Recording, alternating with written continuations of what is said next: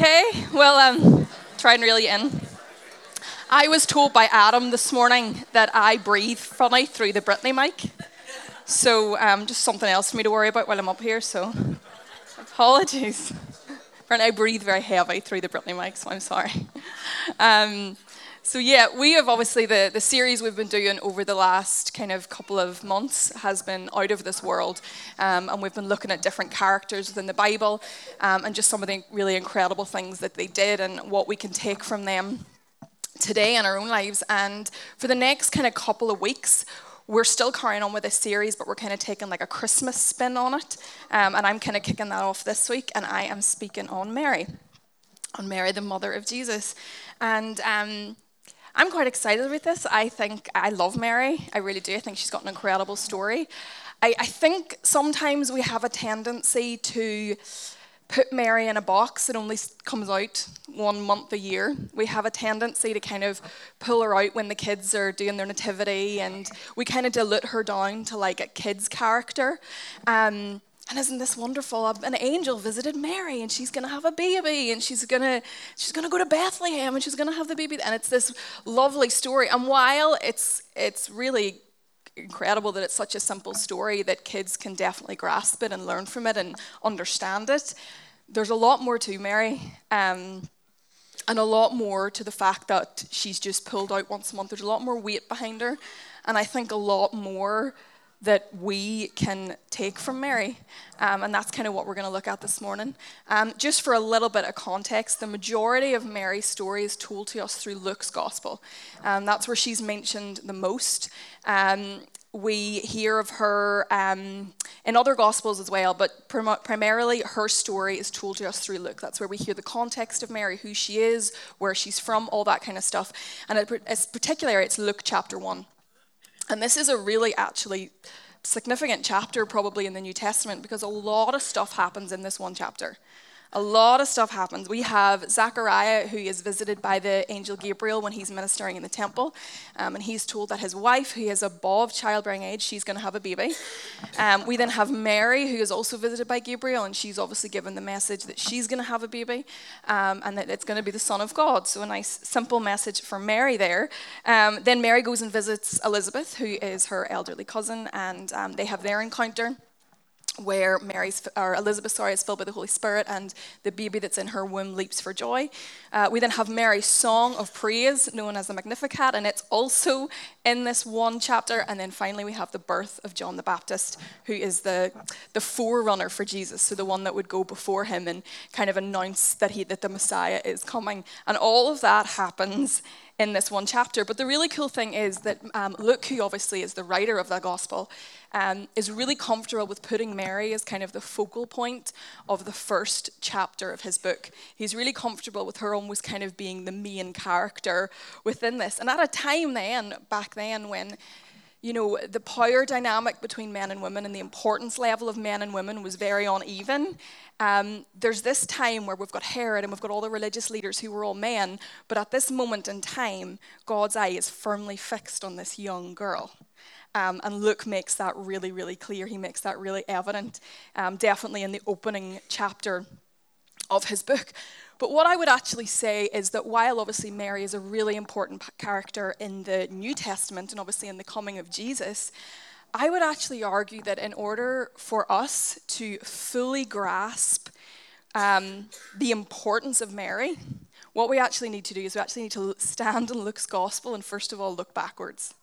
Okay, because Mary is not just first told about us, we're not first told about Mary in the first chapter of Luke's gospel, but indeed, in order for us to fully grasp her significance, but also for us to fully grasp, I think, the importance and the story that runs through the entire Bible, we almost need to stand at Luke and look backwards, right?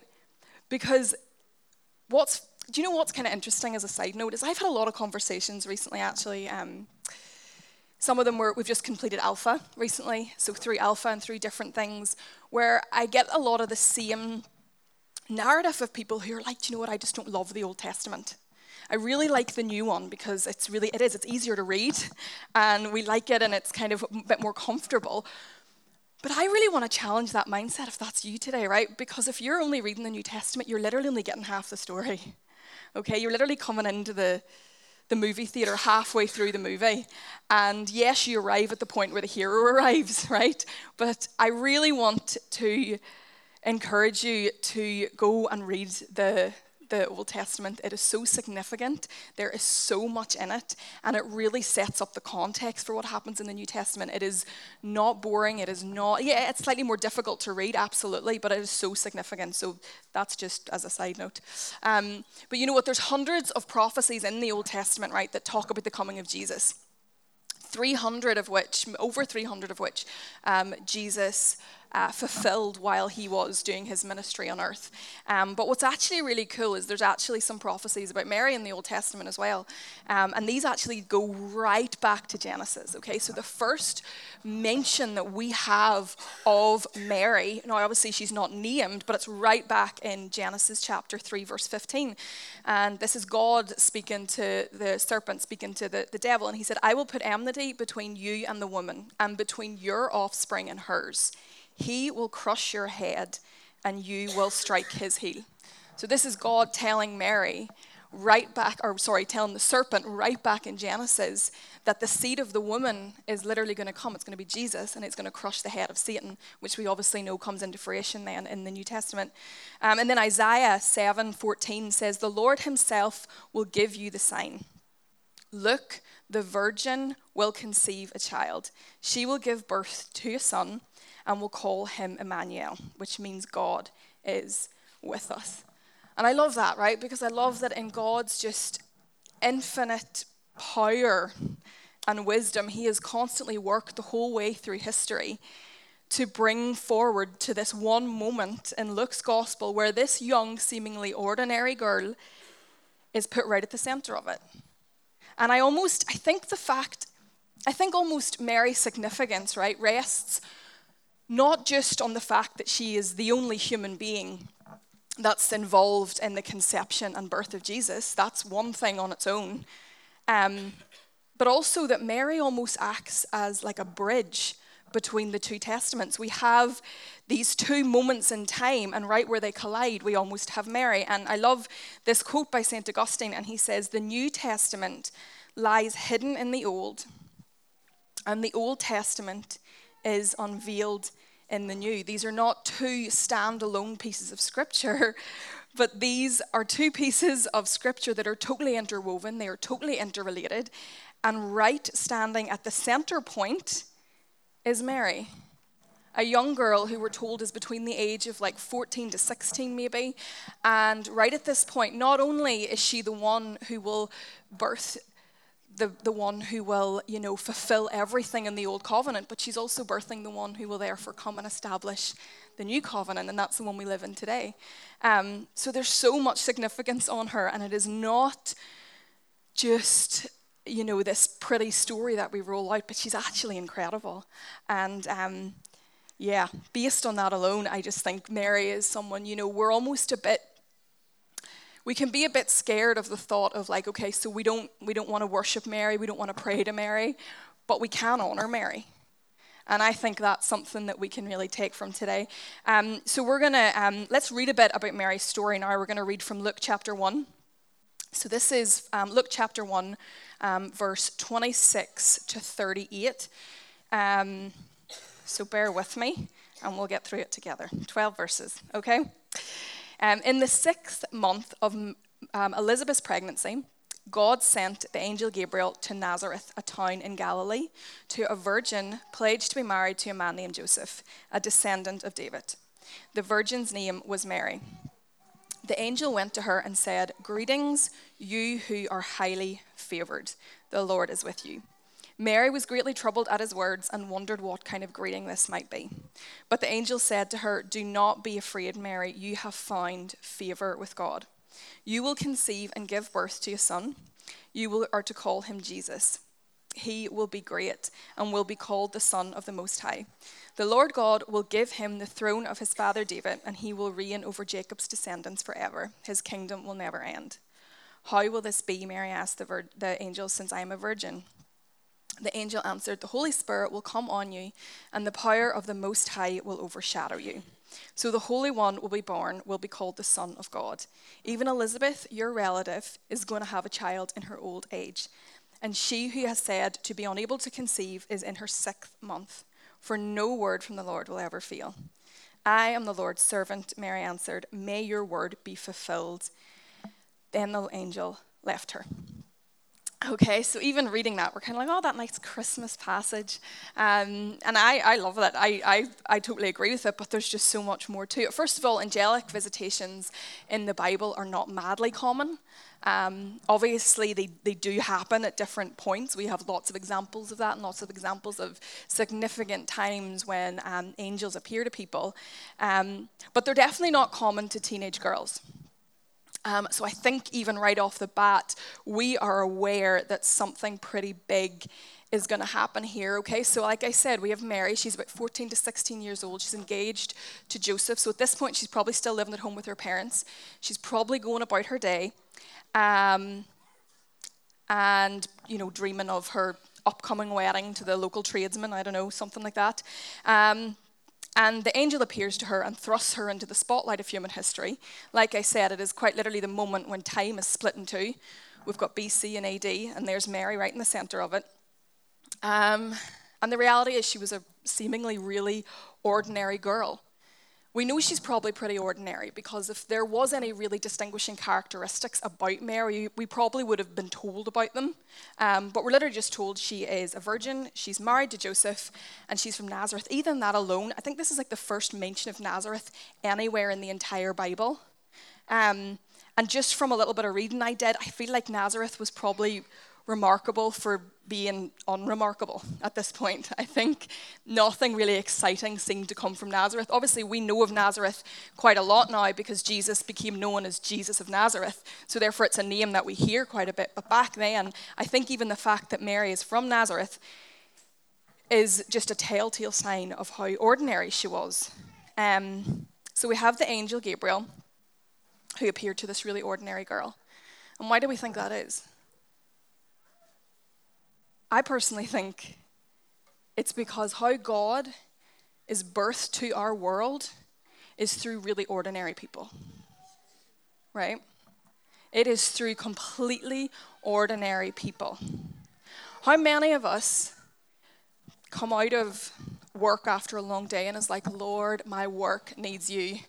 Lord, this city needs you. Lord, my family needs you. Lord, send your spirit to my workplace, to my home, to my children, to this city. Lord, my spirit, Lord, we need your spirit. Please send it. And the Lord's like, I don't know why you're praying for something I've already done. I sent you there. I live in you.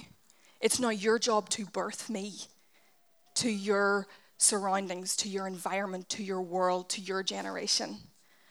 Because how God is birthed to our generation is through really ordinary people. And I look around this room, and with the best will in the world, I see some really ordinary people. I do. Ordinary people. An ordinary person, really ordinary person. You know what I mean? But I do. I see ordinary people, and the Lord's like, yeah, but I put my spirit in you.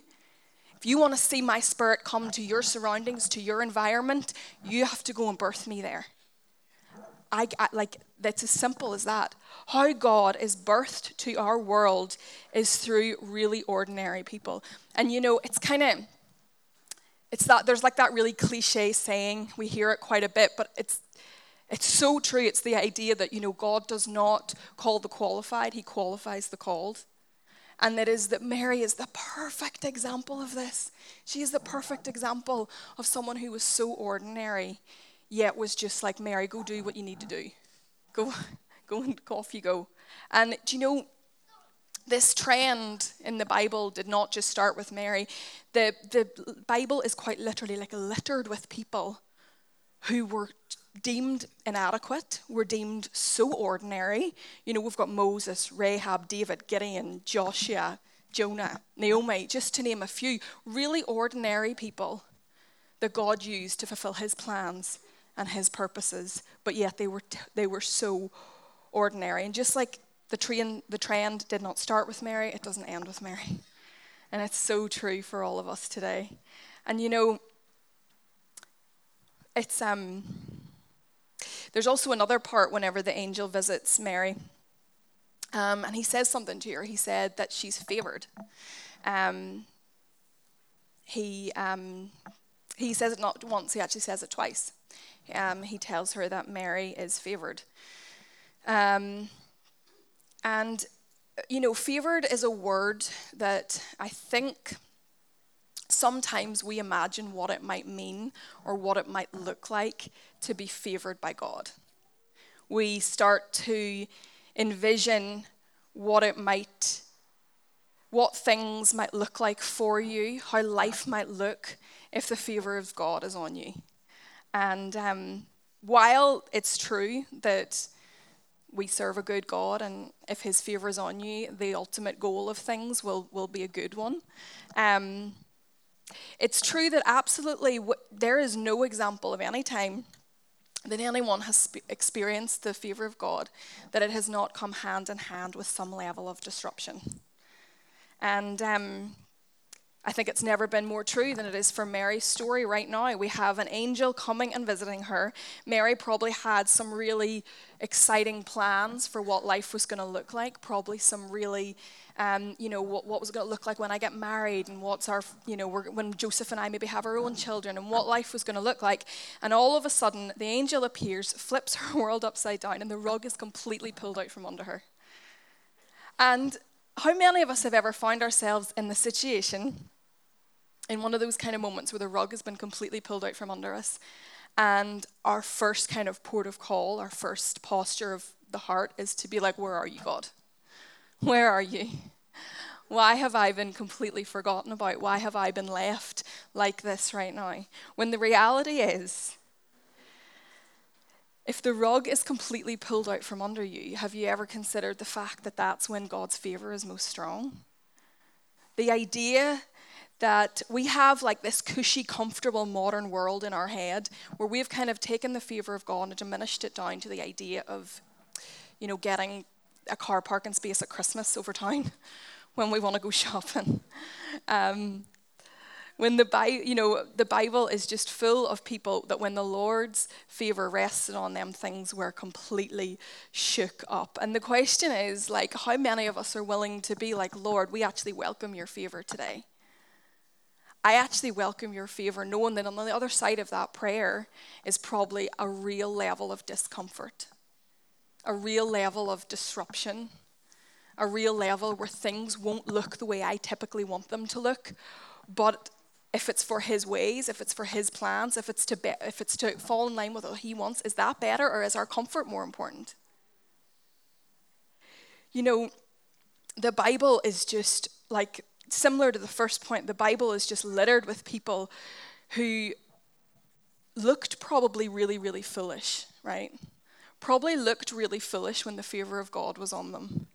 And, it's this idea of being like, no matter what it costs me, no matter how I look to other people, no matter what it costs me in the natural, no matter how uncomfortable it is, are we going to choose him? Are we going to follow him? And are we going to honor him? And that's kind of the bottom line on this today. Because when Noah was asked to build the ark, I'm sure he looked pretty foolish to people around him. Noah, what are you doing? I'm building an ark. What's an ark? I don't know, but I'm building it.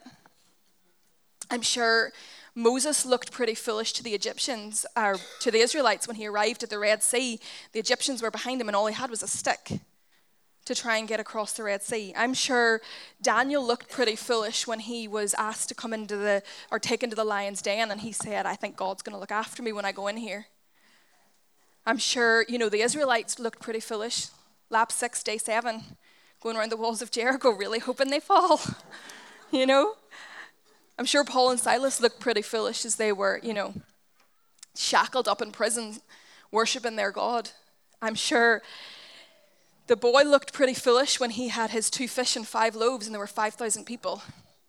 I'm sure Mary looked pretty foolish. She was a pregnant virgin. And you know what? I'm sure to many people, Jesus looked very foolish as he hung on the cross. There's the Messiah hanging on the cross. And the reality is, God is not asking, what do you think is possible? God is not asking, what do you think is waiting on the other side of your yes? Because when things seem impossible, that's where God does his best work. Because if we just step out into the possible constantly, what is the point? We don't have any requirement for God. Because this is the thing, Mary was a virgin. If you're a mother in the room or a father of a city youth age child who comes to you and tells you, I'm pregnant, but don't worry, the angel visited me and it's the Son of God. Tell me how you would respond. And this was not just the case of some social scandal. This was like illegal at the time. Like Mary faced death. Mary faced losing probably family, Joseph, her reputation, her life. Yet the only thing that mattered to Mary was aligning her heart with what God wanted, regardless of how foolish she looked, how ridiculous things look. Because here's the thing, nobody actually has ever done anything significant without daring to look a bit foolish. Nobody has ever done anything without daring to look a bit foolish. And here's the thing, right? Is anyone in here willing to look a bit foolish in order to birth God to our world? Because, do you know what? Noah and his family, they were saved from the flood. Moses and the Israelites did cross the Red Sea. Daniel was saved from the lion's den. The Israelites did see the wall of Jericho fall. Mary did give birth to Jesus. Paul and Silas were freed. The little boy's lunch did feed 5,000 people. And Jesus was the Messiah. He died, he rose again, and we get to live in the fullness of what we get offered through that. Because nobody has ever done anything significant without daring to look a bit foolish first. You know, I worked for a company up in Belfast. I left it about 3 years ago now, but it was a really big company. There was about 65, well, I say really big for like a PR sector firm, but there was about 65 people worked there. And I used to have some really interesting conversations with people just about my faith. And I remember one day we were up in the lunchroom, and this conversation started with about 2 or 3 people there, and they were asking like, so do you believe in this? And what about that thing? Do you believe in that? And I was like, I do, yes, I do. They were like, but nobody actually believes in the virgin birth. And I was like, well, I believe in the virgin birth. And at this point, there's a lot of people kind of coming in around us, and it's getting a bit bigger. And they're like, okay, right. Tell us this. What is the craziest thing you've ever seen with your own eyes? And I was like, okay, at this point, there's people just listening, and there's a lot of us. And during this time, we had a life group at Claire and Greg's house, and there's a guy, Mark, who's a really good friend of this house, and Mark is a farmer. And during this time, Mark had a really sore back, and we were praying for him one night at life group and realized that his legs were 2 different lengths. So poor Mark, because for like 8 weeks straight, when life group had finished, we're like, right, Mark, get in the chair, we're all going to pray for you, right? We're believing for it, and every week he was like, guys, I just need to get home, and we're like, we're going to pray for you first, and then we'll all leave, right? And I was telling this story, and I told them that literally the night before this had happened, and we were praying for Mark, and while we were praying for Mark, one of his legs quite literally came down and grew and met with the other leg. And Mark left in significantly less pain than he arrived. And I told them this story. Guys, news spread around that office very, very quickly, right? There was 3 floors. I worked on the bottom floor, and I can remember going up to like 2-3 weeks later, going up to the creative floor, and everyone was like, Rachel, we heard you were telling people legs were growing. And I was like, I did. And then I left that company about 3 years ago. And about kind of 2 months ago, I got a really random message on LinkedIn from a girl who I used to work with. And it was a really, just being like, oh, I really miss you, and your stories of legs growing. And it was like, oh, yes. And we messaged back and forth a little bit. And then she was like, look, I know this is really random, but I'd really love some prayer for something. And I don't have anybody else in my life that I think is a prayer. She put in quotation marks, a prayer. And here's the thing, right? I looked really foolish that day in work. And I'm not saying I have this sorted. Do you see when we're out in the streets doing hots? I feel sometimes really foolish. I do. I don't find it easy. I don't find any of this stuff easy. But I'm a very, very ordinary person who is willing to look a bit foolish in order to birth the gospel to my world. in order to be the one that might bring people to Jesus who might not have the opportunity to hear of him or encounter him. I'm willing to do that. I'm willing to look really foolish to do it sometimes. I'm working on it being out all the time. I am. It's a journey. It's not that easy. And I really sense that the Lord is just like, are you willing to do that for me today? Are you willing to step out? Are you daring to step out and just birth me to your world regardless of what it looks like? You know, I'm going to finish off here. I'm just going to pray, but there will be some guys up here that are going to be willing to pray for you if you do want prayer for anything. But I'd really encourage you just, you know what, see this week, just go do something that makes you look a bit foolish. Just go do something that scares you.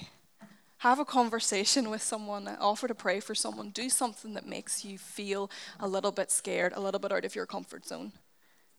Because you don't know what it's the start of. Yeah.